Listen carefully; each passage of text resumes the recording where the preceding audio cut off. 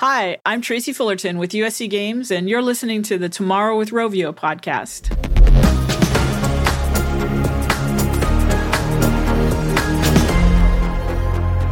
Hi, everyone. Welcome to another episode of the Tomorrow with Rovio podcast. I'm your host, Ben Mattis. Today's guest is Tracy Fullerton of the USC Game Innovation Lab, where she's been at USC for 20 some years now and helped kind of co-found the game design curriculum there. This is a really interesting conversation if you have any interest in the difference between academia and industry, how they operate differently, why they operate differently, how they measure differently versus the kinds of metrics that we use in modern professional game development, but also how much is similar and how much the modern game development industry owes to academia and the curriculum of these programs. Tracy was absolutely passionately enthusiastic. We spoke for an hour. It went by like that. We could have gone on for twice as long. But if you have any interest in anything to do with how game design is taught, how the game designers of tomorrow are trained today, the explosion of indie game development, the explosion of digital distribution, I think you'll find today's conversation with Tracy Fullerton really insightful. I hope you enjoy. Thanks. All right. Well, great to see you again, Tracy. Thanks for joining. See you too. Thank you. Thanks for having me. Actually, I should probably tell the story, right? That we had started this, but we got interrupted because my 6-year-old, who's just made the switch from Minecraft Bedrock to Minecraft Java Edition, needed to come upstairs and ask for help. Oh, that was a great start. Well, it's great when you have a dad who can help you with these things, right? Honestly, he's going to blow me out of the water within 2 years, I'm sure. He's 6 years old, and he's literally wants Java Edition because he wants to be able to do mods and console commands, and he's like, the command blocks of Bedrock Edition were like too limiting to him, and he wants to actually do like development and code in JSON and the whole 9 yards. And he's 6 years old. It's unbelievable. It reminds me of when I was a kid and my grandfather bought me a VIC-20, Commodore VIC-20. And within a week, I was like, Grandpa, it's just not enough. We need to get the 64, the Commodore 6. We have to have that, and we have to have the tape drive because otherwise we can't store the programs. That's right. What is this? What is this garbage you got me? We need to upgrade. The treadmill started really early for you. Yeah, exactly. So, Tracy, listen, I'm really looking forward to this chat. We've only just met a couple of months ago. Since then, you've had a much needed break. You're back in the saddle now, and I really appreciate you taking the time to be on this podcast. I thought it would make sense to open up with an introduction, right? The softball. So if you can introduce yourself, explain a little bit about your kind of career and what it is you do, and then that'll help me frame, the context of the rest of this conversation for the listeners. Sure thing.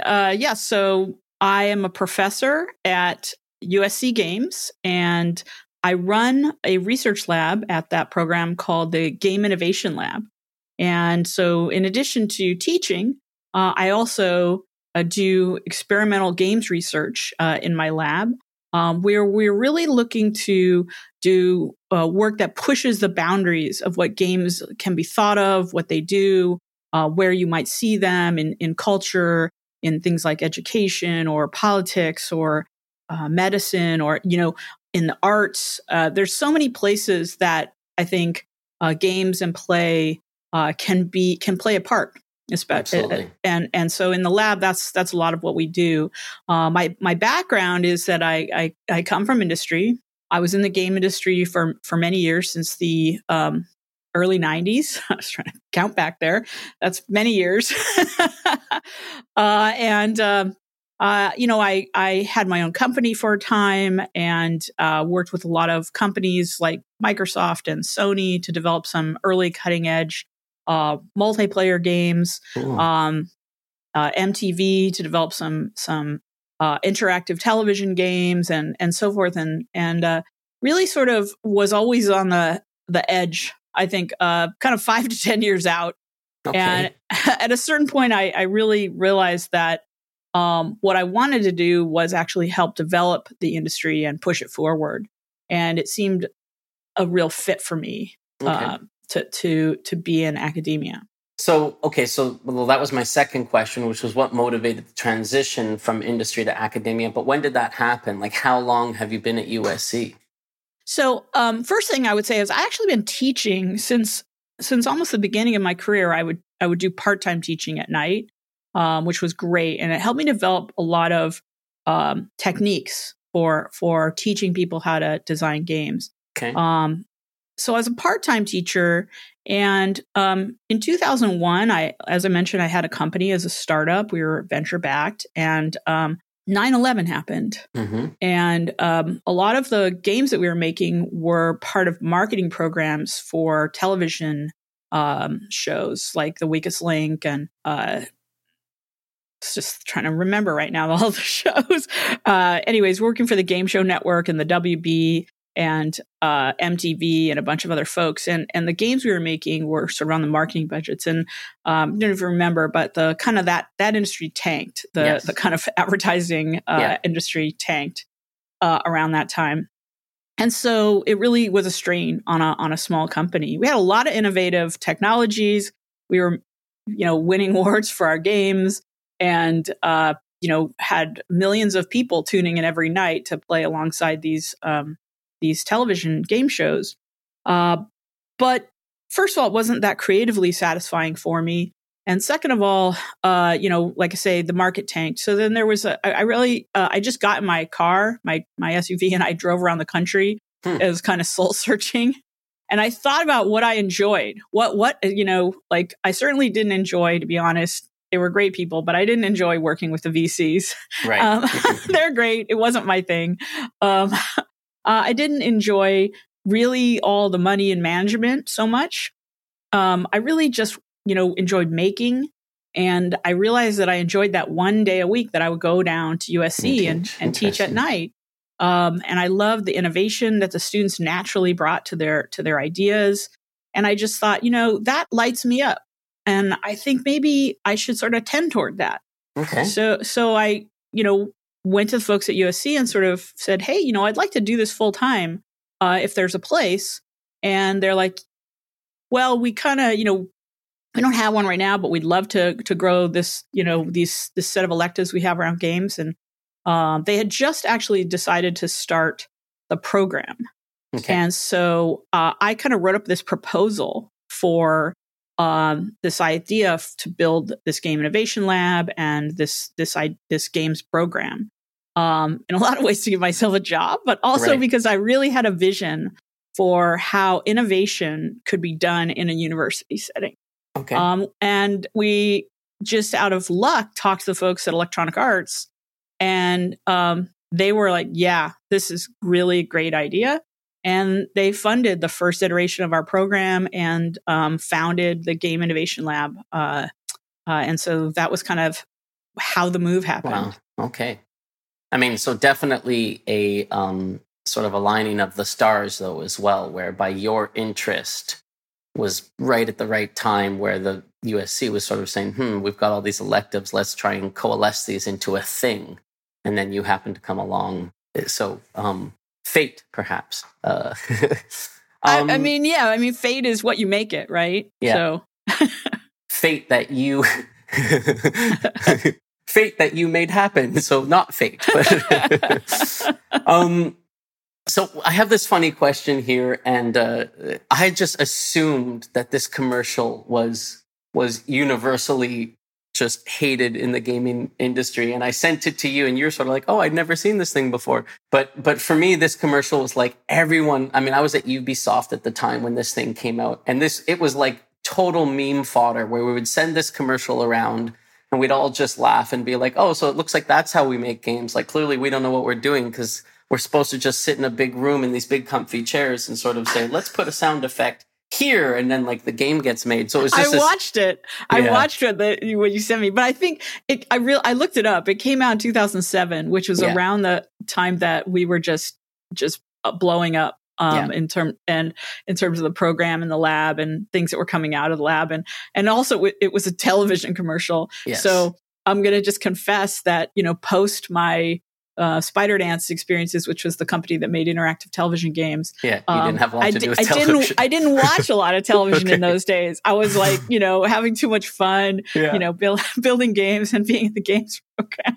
What we're, just for the listeners here, we're referring to this Collins College commercial, which, as Tracy said, came out in around 2007, and it was an advertisement for a game designer curriculum at this educational institute called Collins College. I have no idea how serious an educational institute they might be.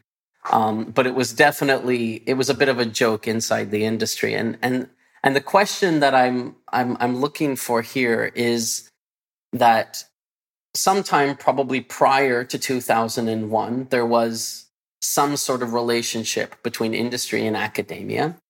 And then there was this evolution point, I would guess, around 2001, right? And there's been a series of these evolution points in the last 25 years.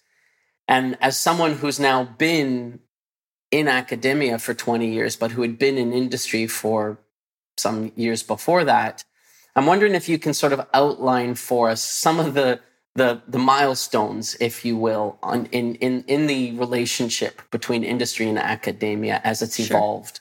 Sure. And I think it's important to look all the way back to the earliest days of digital games and remember that things like Space War, came out of MIT, came out of their Model Railroad Club.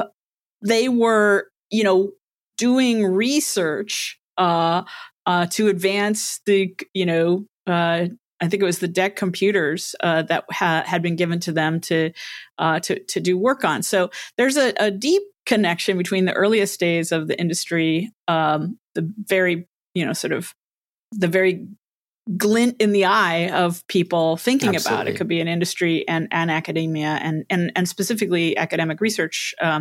So that aside, I think that, the industry kind of grew up like a Wild West, right? Mm-hmm. And a lot of the folks who are in industry were either dropouts from school or that wasn't their thing, right? Yeah. So we had a lot of time where things evolved where there wasn't a strong connection between academia, especially higher education, and industry, and that's cool. That was just the kind of way things worked out, and people were more interested in being entrepreneurs and etc.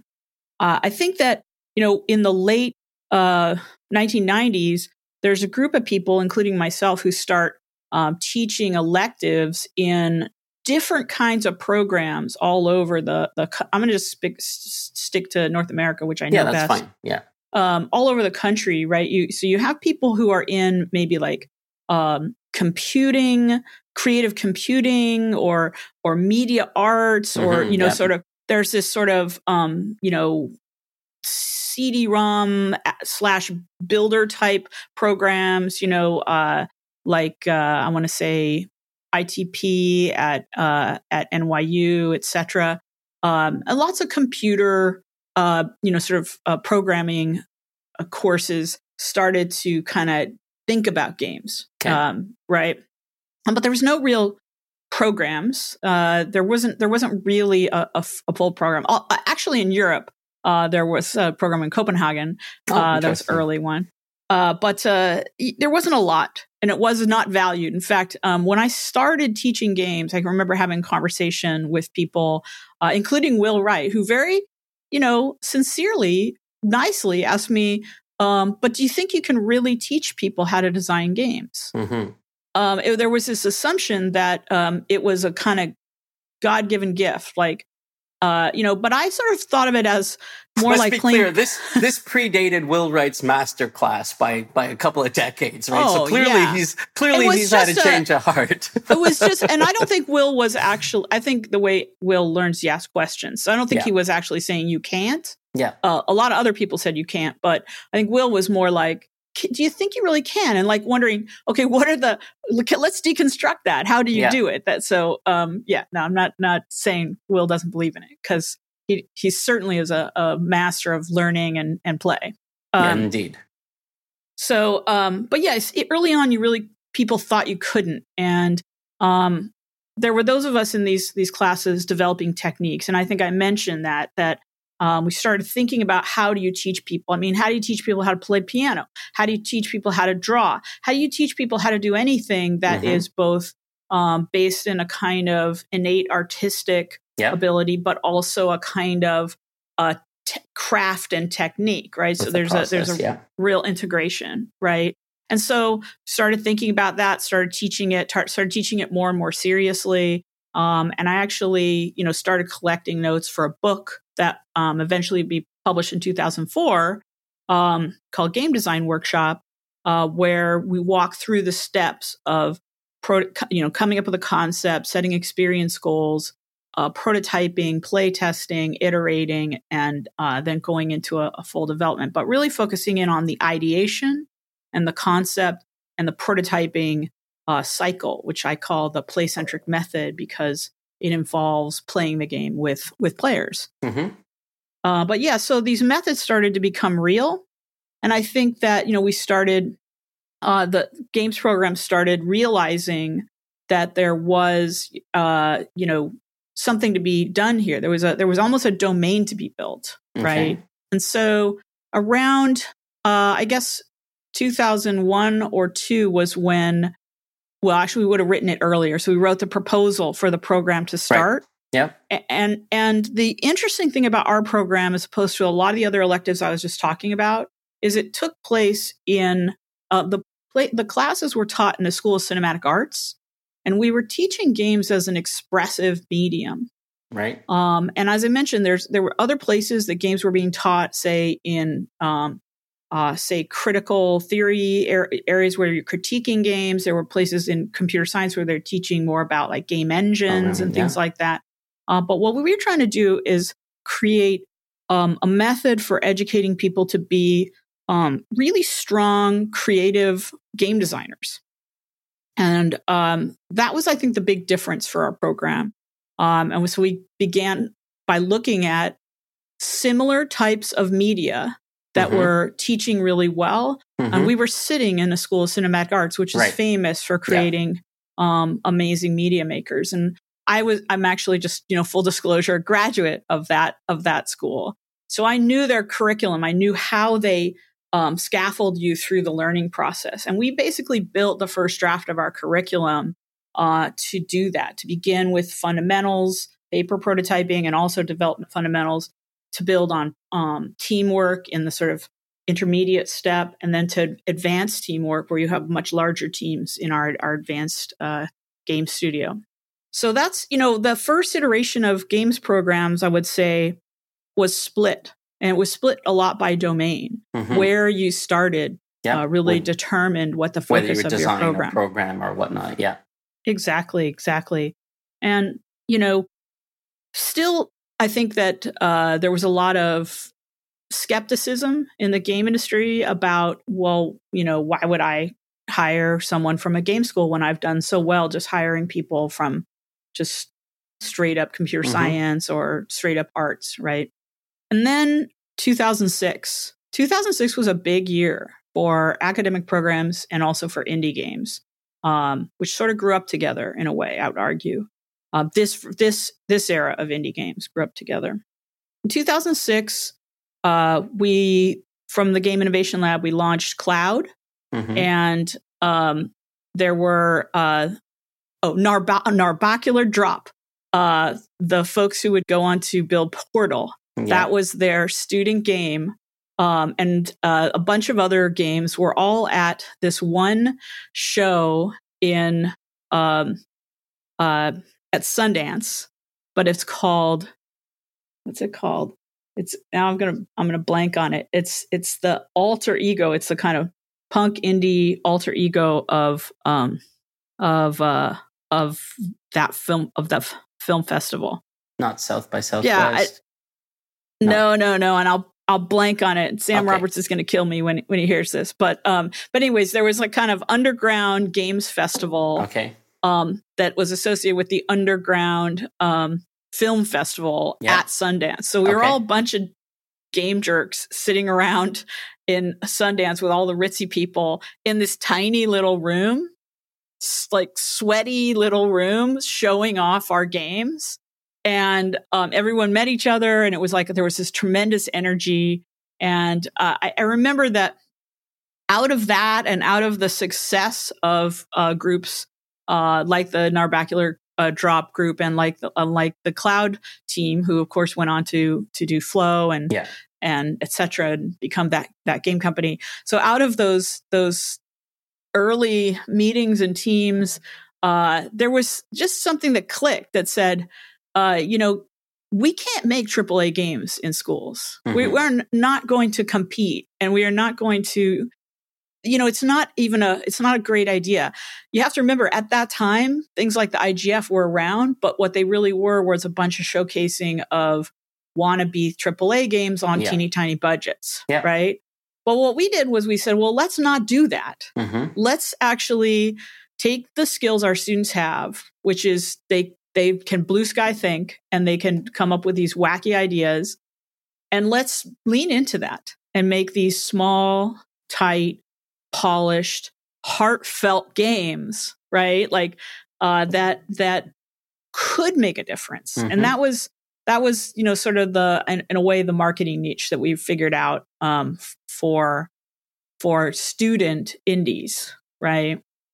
And it really worked, and it got a lot. I mean, when we put Cloud up in those early days, we had no idea what we were doing. We had it on one of the students' servers at first. We just didn't know. And I went out and gave a talk about it, got written about in some international journal, and 10,000 people hit us in one day. And the hosting company sent us a bill. I don't even know, it was some huge amount. We were like, what? We're not ready for this. And so we panicked, and we first week said, get it on the USC servers, quick. And we put on the USC servers, and then the USC folks came, the IT folks, like, you can't have this here. They're using up all our bandwidth, And then so we're like, oh, let's get EA. And we're like, please, can you host our game? Because we didn't know that people would like it. I mean, we literally just put it up there, and we're like, 5 people are going to come get it, right? Yeah. And that was not the case. It just got picked up, virally. And so EA actually hosted it for a very, very long time. In fact, awesome. As far as I know, they may still have the executables on their drives now. I guess that's the definition of a good problem to have. That's exactly what Bing Gordon said. Yeah. It's hilarious because I don't know if you know Bing, but he was one of the co-founders of EA and know him by name for sure. Yeah, so Bing he was one of the people who came in with EA and founded the USC Games program. Okay, cool. And had always been a mentor, and he mentored us during the Cloud production. And I remember him coming in and just not getting the game at first. He was sort of like, he's so straightforward with his critique, and he was like, so you guys need some enemy clouds in here, and and it was like, oh, we don't. That's not the kind of game we're making. What we're making, but thanks. Thanks. And but then he had some really good advice about point of view and the camera and how it should feel. Cool. And later on, when it had, I don't even know how many downloads. I swear to God, it was so many. It was hundreds of thousands. He was like, well, that's how you measure success. Yeah, exactly. Right. Yeah. There's the new yardstick.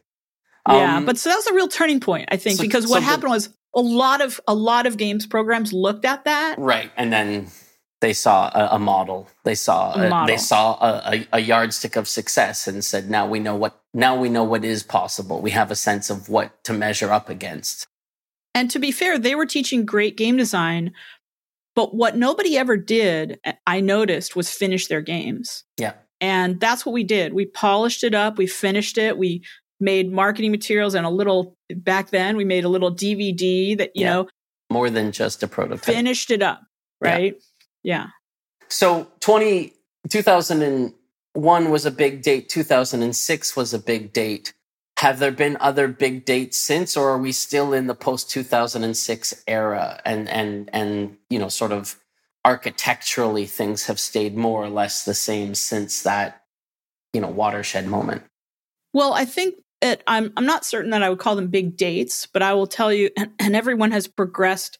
It's really interesting how different programs have progressed. Mm-hmm. But I'll tell you, because they're not all on the same timeline, right? Mm-hmm. There's like first wave, second wave, third wave, etc. And I would say that our program is the first wave. Mm-hmm. And what you see as these programs do finish their games, as they do start building teams and making more advanced projects, then you see a series of things happening. First and foremost, you see the evolution of the final shows, Mm-hmm. right? So bringing together lots of people to see these student games, and you see the evolution of student areas in major games festivals. Yeah.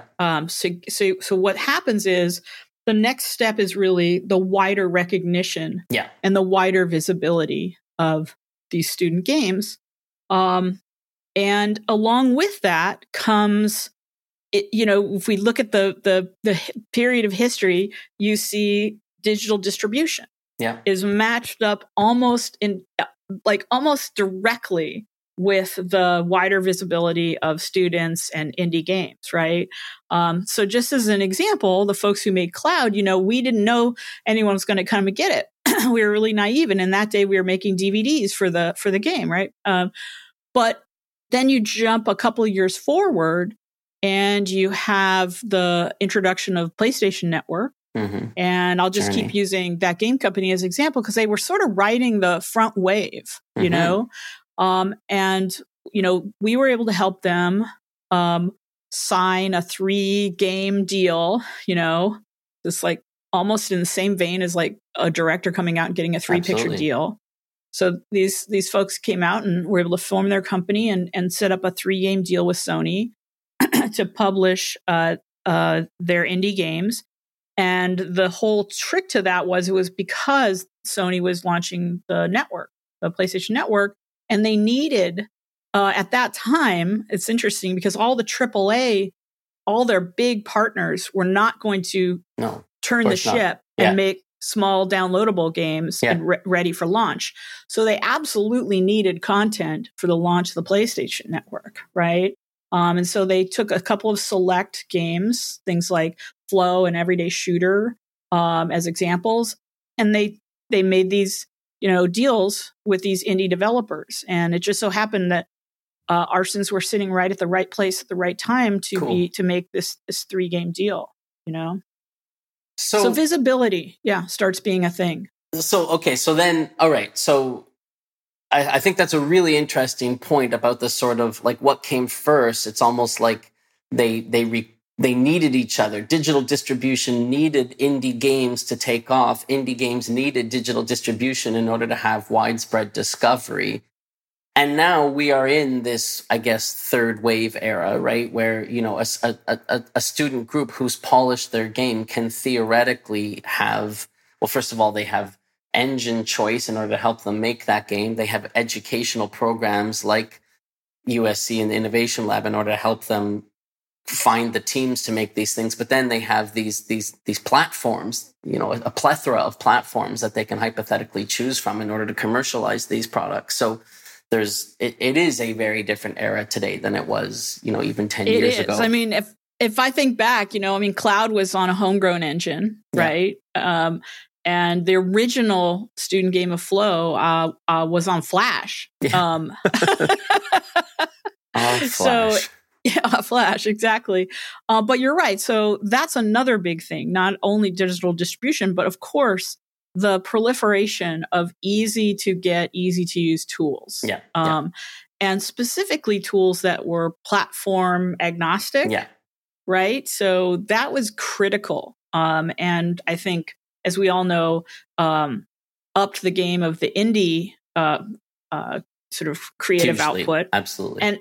And within academia, it meant that not only people in those games programs, but interestingly enough, people in other domains, right? So people in the medical schools doing research in behavioral change, people in architecture, people in the film school doing pre-visualization. So there's a lot of innovation happening on the outskirts of even the sort of core game programs. And but I it's think all that with these engines. exactly, but it means that creatives can walk across those lines, right? So we would send our kids to intern and make games with the medical school and That's cool. send them all over the campus. And I think these are some really interesting experiences, right? So we've talked a lot about the framework of these curriculums. But one of the things that really interests me is someone like you who spent 20 some years now effectively inside the indie space, right? Seeing hundreds, thousands of games being created across every platform, almost. I just had a Carl Sagan like moment when you said billions and billions and billions. Exactly. Oh, Carl. I love Carl. So I'm wondering if there are trends that you've seen specifically to content. Like obviously there are trends in terms of technology and engines and distribution and, that kind of thing. But are there genres or types of games that you've seen come and go, or that you've seen sort of get created or born out of, for example, the USC Games Innovation Lab, that then sort of took hold and grew from there? Yeah, I don't think it's local to us. I think, though, that one of the really interesting types of games that we've seen grow would be personal games. Okay. Right. So when I'm saying that, I mean games that are talking about and using the medium of games to explore very personal ideas and experiences. And I find that to fascinating, because I don't believe that is possible without the proliferation of these tools. Right. With so these games would range on everything from Twine to RPG Game Maker, or to obviously to things to higher end platforms, Unity or Unreal or whatever. Exactly, yeah. Exactly. So I mean, even more leaning towards things like Twine, though, I would say, and this makes possible a whole new type of game designer, right?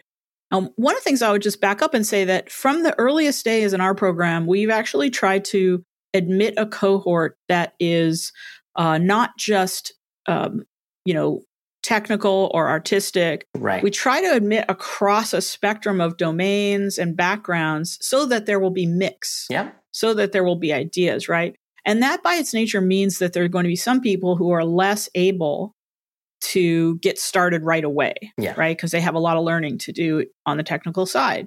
But I would argue that the technical folks generally have a lot of learning to do on the creative side. So it all evens out in the end. Exactly. Yeah. But the reason I point that out is because the sort of the introduction of tools like Twine, the introduction of kind of easy to ramp up. Like we actually use processing in our intro coding classes, because it does a really nice job of just getting, for visual people, getting the concepts and showing something visual on the screen right away. There's a nice feedback loop for visual or creative folks. So we use some of these lower end tools to ramp people up. Cool. And it also allows them to have these early experiences where they make games about things that are concerning. Something that means something to them. It's like an opportunity to express themselves individually through this what once upon a time was the domain of a team, only the domain of a team, and generally a larger team. So it was a little harder to have an individualistic message that is evolved. Okay, that's super cool. Exactly. And so, you see the rise of, games like Anthropy's games, God, I'm just blanking on one of my favorite Twine game makers. And I'm gonna have senior moments all the time, because I don't know you, but COVID, I forget stuff all the time. All the time. Anyways, there's a rise of some really great game makers on these platforms, and our students come to us because they're inspired by those, and like we want to, learn to make these, right? So take any of these meaningful games, right? Okay, so this question's going to sound weird, but Okay. like in my world, like I mean, I went to school, I got a degree in computer science, and I knew then that I wanted to work in game development, but it wasn't a game development curriculum. It was a computer science curriculum. And from the moment that I've been in the industry, there's always been that, that like what we're talking about earlier, like that yardstick. Like there's always been a way to measure success. It hasn't always been the same. Like once upon a time, it was all about the Metacritic and like, 89% plus and you'll get a bonus, right? Or maybe it was just number of sales, right? And you've got the 2-month window before Christmas and like, that's it. You're going to do all your sales because it's a box product. And like, so we've got to sell 2.5 million copies in this 3-month window. There's always been some sort of yardstick to measure success. These days, in the mobile industry in particular, we look a lot at like retention and daily active users and all sorts of other KPIs. There's a million different KPIs that all have crazy acronyms, but there's a million different ways you can measure success of your product, depending on what you're trying to do. And I guess one of the questions that I have about meaningful games or serious games or personal games is what is success? What is success? Sure. Is it I made someone cry? I mean, and obviously this is like, there's going to be a million answers to this, but what kind of success metrics have you been exposed to in your eras where a kid might say, a group of students might say, our game was a success because X. I'm really interested in how those success metrics might differ in student-led games. So that's a really broad question because actually even within what you're saying serious games. So what sometimes are called games for impact. These days, people I think are trying to get away from the idea of quote unquote serious games because it's such a oxymoron, I guess. So games for impact is a phrase that a lot of people are using. Within that statement is a part of the answer, right? Which is what kind of impact you want to have, right? And actually, Ben Stokes, one of my former PhD students and now a professor at American University, has written extensively on how do we measure the impact of games for impact. And it's part of the design process. You will set a goal, you set your experience goals, and generally within the goals that you set will be measurable, measurable things that you can see. Do we make it right? Now that's sort of more intrinsic success. Did the player feel connected enough to make these moral choices, with a sense of believing in the world? Did it feel authentic, right? Now there's external measurements, right? So did you have this many downloads? Did you win any awards, et cetera, right? And then there's also a mixture, right? So there's the design proof that you're looking for. There's the sort of market proof they're looking for. And in the middle, there's something we generally call formative and summative evaluation when we're doing the research on games. And formative is the kind of testing you do with players and stakeholders during the process to feedback. And at the end, you do summative evaluation with a third party who actually measures your goals. Right. Interesting. And that is, I think, one of the things that's very different about maybe academic game design research than, say, the kind of user research that's done in the industry, because our goals might be wider. And there's fantastic user research that's done in the industry about how to make the game, run better for players, be more, keep players coming back, right? Et cetera, and essentially return more money on the game is the underlying goal. But to do that, you have to have more fun and more engagement for players. But we might have a broader set of goals. Okay, we might actually want to change someone's behavior in terms of in terms of drinking water. So this little thing lights up when I have to drink water. Right, it's like glowing at me now. That's why I'm thinking about it. Right. And do you get points when you do? And do you like level up and like upgrade your character? You get trophies. It's kind of terrible. It's actually the worst.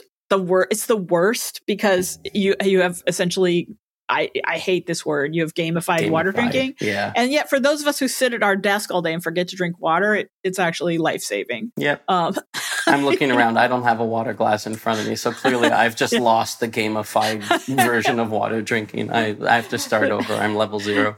Level 0. Yeah.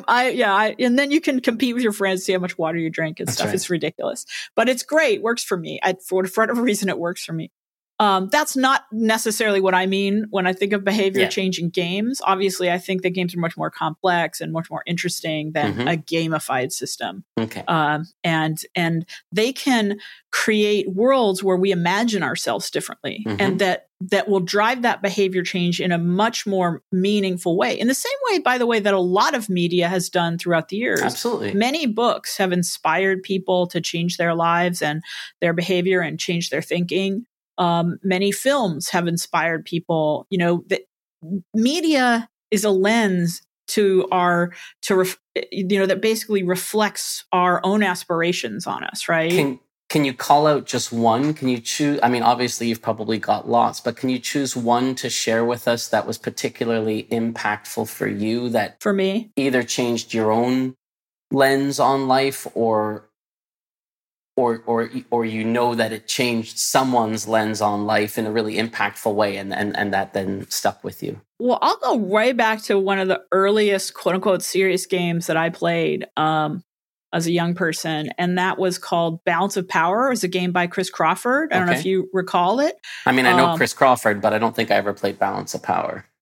Well, it's a simulation game where you play as either the United States or the USSR, and you are trying to keep the world from falling into nuclear war. Okay. And there's a ton of different actions you can take and sort of parameters that you're keeping an eye on, and as the tensions escalate. And then, there's obviously the AI is sending you problems to solve, right? But that game almost always ended up in a nuclear attack on one side or the other. Yeah. Okay. Yeah. And there's like this little picture, like you have destroyed the world. And I played that game over and over and over again. As a Cold War kid, it was really impactful to me because I began to see the sort of zero sum aspect of the way that sort of our politics and the way that the world was sort of teetering. Right. And it really, in many ways, it defined how I thought about the Cold War. Okay. Right. That's amazing. Yeah. And it's stuck with me ever since. And I think that the fact that it stuck with me was one of the reasons I became so interested, in moving out of doing games that I thought were maybe a little bit more like, ephemeral, sort of cotton candy, right? And moving into games where I really wanted to have games that had that impact, like that impact that was on me. I would like to make a game that would have that kind of impact on change players. Someone's life. Cool. Yeah, exactly. So that's one of the reasons for starting the Game Innovation Lab, was to, in many ways, give me a space where I could start to play with bigger ideas, I mean, oh God, okay, I'm trying to think of where to go. We could continue to dig into the Innovation Lab, and I have other questions about that. But, okay, I'm going to put a pin in that. We might have to come back to this another day. I have other questions I want to ask about that. But let's shift gears for a second, and let's talk about the process of game design. And let's go back to sort of Will Wright's question, right? Like, can you teach game design? Clearly, the answer is yes. And I'm wondering if you can comment at a high level. Clearly our audience are not all game designers, and they're not all planning to be game designers, but at a high level, can you talk a little bit about sort of how game design was taught then versus now, or like what's different about today where game design is taught versus the oldie days where it wasn't taught or it wasn't taught well? What are some of the changes that have happened whereby game design is now a teachable subject? Well, first, I think it's interesting that the phrase game design is used so ubiquitously now. Because remember that in ye olden days, we just made games.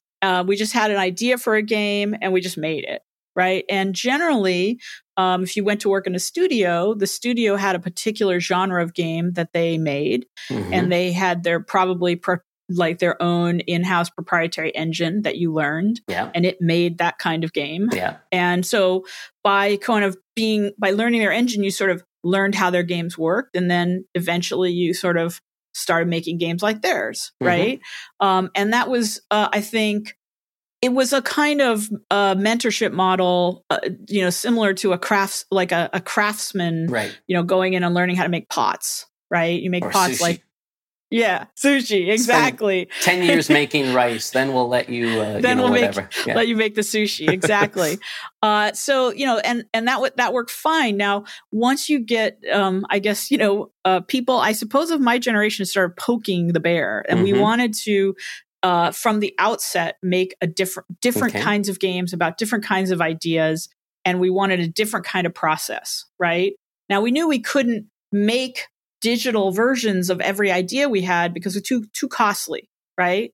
So we started thinking about low cost, fast, and flexible ways of testing ideas, right? So if you came up with an idea for a narrative game, hey, boom, let's make a set of cards and pretend this is the AI, right? And we'll only prototype the parts of it that we need. Like, we know you can walk around a world. Fine. That's proven. So let's just not prototype that. Let's only prototype the part that we have questions about, right? So we started building these fast and flexible ways of designing intentionally. And that's really important. So in my book, I talk about play-centric design. And one of the most important parts of a play-centric design process is the intention that you have. So setting these experience goals and designing to them, not just throwing crap at a wall and seeing what's fun, having a goal and designing to it, and then testing to see if you've met the goal. Now, sometimes you come up with ideas that are great that don't meet the goal, and then you can either change your goal or put a pin in that for later, right? And say, oh, this could meet a different goal, right? But building this intentional design process, and in the process of doing that for ourselves, we began to see that there was a process. And so when I was a young designer, I worked at a company called RGA. In Manhattan, I worked with people like Eric Zimmerman and Frank Lance. And we did a lot of this. We did a lot of paper prototyping and designing in this sort of play-centric method. And so, we all actually started teaching. And when we did, we, of course, introduced these methods to our students. And then, as I mentioned, in 2004, I published the first edition of Game Design Workshop, which essentially lays out for people who couldn't come to USC. I mean, my always thought was, well, USC is expensive, right? So I should write a book so that every kid can get a USC degree. Exactly. And so, it laid out the process of designing your first game using this method. And the interesting thing about trying to teach someone your own method is that you learn more about it. You actually have to break it down. It's like trying to teach someone how to tie shoes. You're like, okay, wait a minute. How do I tie shoes? I know I can do it, but can I explain it? Exactly. And that's the process of teaching. That's how you break it down, this seemingly mysterious quality that some people have to design play. You can break it down into a process. Now, I will say the caveat, some people are just better at it than others. Sure. I mean, it's like piano. You can teach everyone to play, but not everyone's going to be a virtuoso, right? And that is I've seen that, and that is true. There are people who are very gifted in the way that they think about making experiences for others. Often there are people who are very empathetic, right? So they can project into what other people need or are looking for or want to do in a particular situation. And they're often very playful people themselves, right? So they will have a spirit of play that will, sort of generate others wanting to play. So, basically breaking down that early system for wanting to make games more than just production. Yeah. Right? Wanting to design things that are more than just producing existing genres, breaking out of expected design patterns was the beginnings of how we built the curriculum to design, teach people to be designers. One of the interesting things that I'll just keep, name dropping Bing, but one of the interesting things that Bing said to me when we were starting the program was that his desire was to cut the first 5 years of rice making. Yeah. Okay. To cut the first 5 years. They only have to spend 5 years making rice now. They don't have to do the full 10. Exactly. He's like, we hire people out of programs that are, they're not really game-based, but they're like, we hire people out of digital media and, and he's like, it really takes them 5 years to get their feet under them. Mm-hmm. Right. He's like, it would be great if when they graduated from your program, they were 5 years ahead. Yes. Right. That they had experience in conceiving, articulating, and executing projects, that they were, that they could lead projects and be good team members in projects, that they understood how to complete projects, that they were self-directed learners, because obviously, yeah. So, they knew how to ship. Exactly. And so, that's a big part of our program is shipping. Really interesting. Shipping a game, right? Teaching people how to ship. That's an important skill. Sometimes I wonder whether I ever learned that one. That's a hard one. There's always more that you want to add, right? That's really interesting. Isn't there always? I was literally just yesterday thinking, God, wouldn't it be great if we could add this to one? No. Hands off, pencils down. Pencils down, exactly. Yeah. Yeah. Can we wrap up by talking a little bit about the games publishing side of things? Sure. So what is USC Games Publishing? How does that work? When was that born? What's its mandate? Yes. So USC Games Publishing is an idea that I had to make a publishing label within our program that was sort of like, I'm just going to say like MIT Publishing, or, sure. like how a lot of academic institutions have book publishing labels where they will curate and publish, really interesting writings that might not go to like a random house. My mother spent her entire career working for University Press, there you go. U of T, and then McGill Queens. And so I, spent my life growing up in and around academic press. Yeah. You get it. And, look, let's be honest. It's not about making money, right? But the 10 copies of the book they printed and distributed are not going to make a lot of money. No, but here's the thing that's really interesting about university presses. First of all, they really are focused on quality. Yes. Right. They're really interested on pushing the boundaries and producing quality and things that would not be valued outside of say a university press. They also count for tenure. Mm-hmm. And as games programs grow up and search for ways to measure, mm-hmm. We're talking about this before, to measure the success of, say, a game designer in academia. Mm-hmm. One of the ways that you sort of talk about your work is, has it been published? Was it peer reviewed, et cetera, right? So these were sort of some of the goals, was to build almost a cultural platform for games. And so we went out and secured publishing partnerships with PlayStation, Xbox, Nintendo, Apple, etc. And so we have essentially a path mm-hmm. to bring games through to any or all of those platforms. And the first set of 3 games that we announced have been launched. So that was Peter Brinson and Krosh Valanajad's The Cat and the Coup, which is a game about the last democratically elected leader of Iran. And you play as Muhammad Mossadegh. You play as his cat, and you are the cat is a metaphor for Western sort of interference. And so the only action you can take in the game is you, as a cat, you can meddle. And knock things over and affect the balance of power, etc. Nudge. You can nudge. Just gently nudge and push things off. Yeah. Just push it off the table and see if it hits the ground and smashes. Exactly. Sounds like exactly. A cat. It's a great little game, and it's actually very beautiful. It's done in the style of sort of Persian miniatures. Okay. And it's like this one painting, and you're actually, as the levels are kind of moving down this painting and then moving back up again. It's very, very, very beautiful.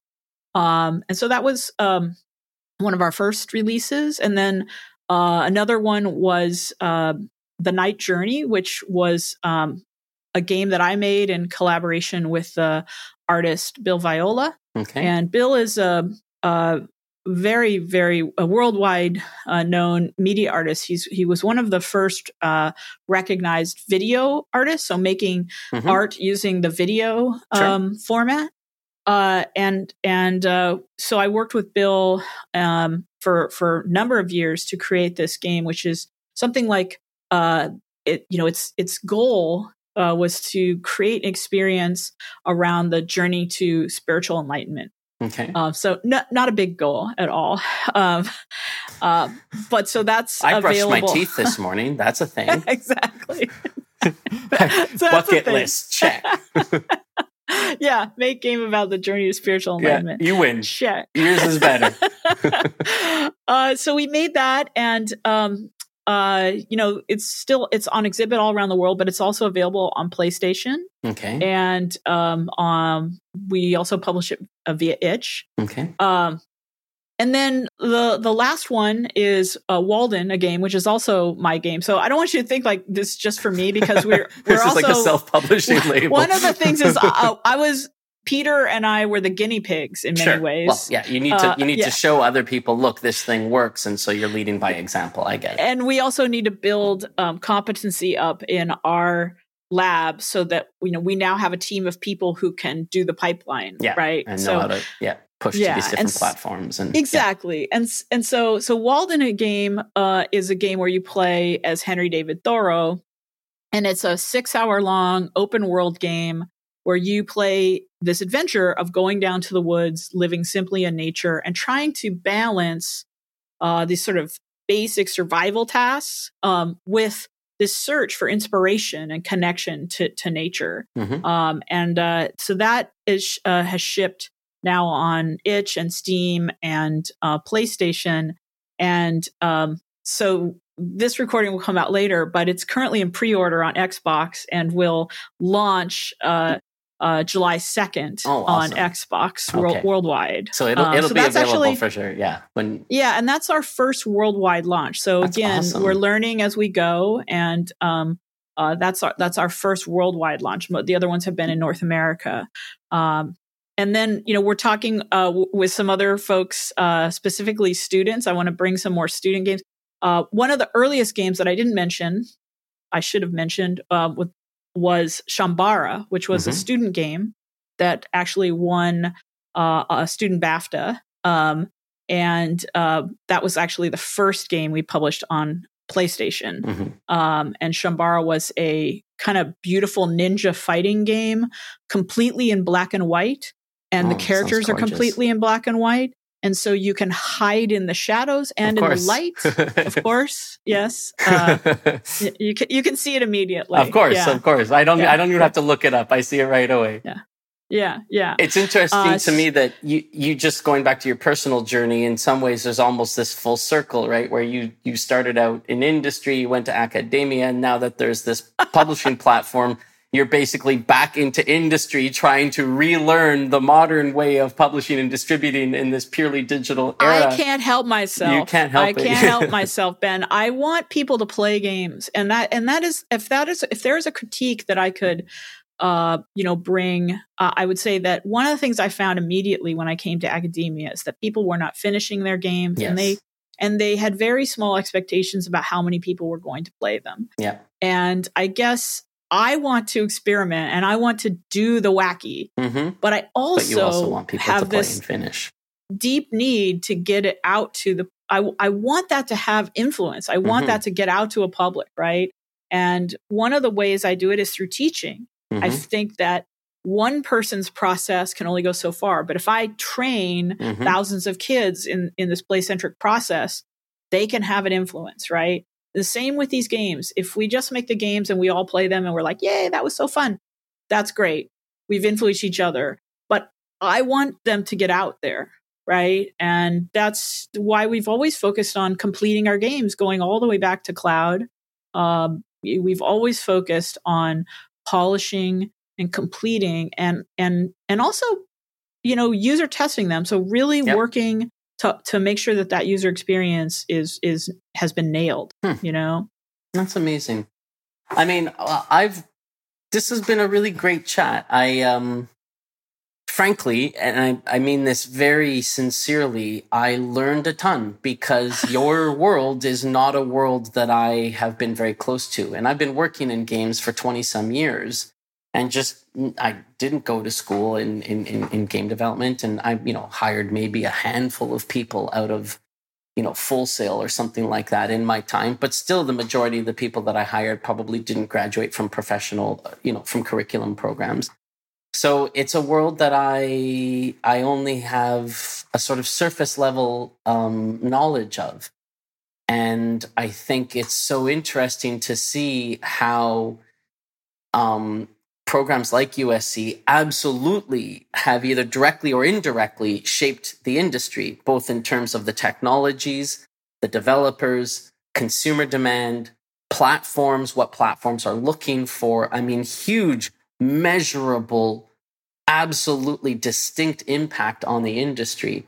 And yet, people like me know so little about it, right? And so clearly there's still a lot of, room for growth. Outreach. There's a lot of outreach to do. A lot of outreach. So thank you.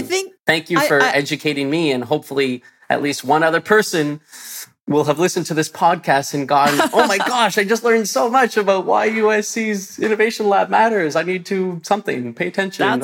That's awesome. And, if folks are, interested in seeing games, one of the things we've done and a lot of programs have done, we put our final end of year show online. Yes. Yeah. You mentioned this. So the USCGamesExpo.com, Yeah. I believe that the recording is up there. So lots of amazing games to check out. Well, I now have my summer planned. Thanks. I know all the games I have to play this summer.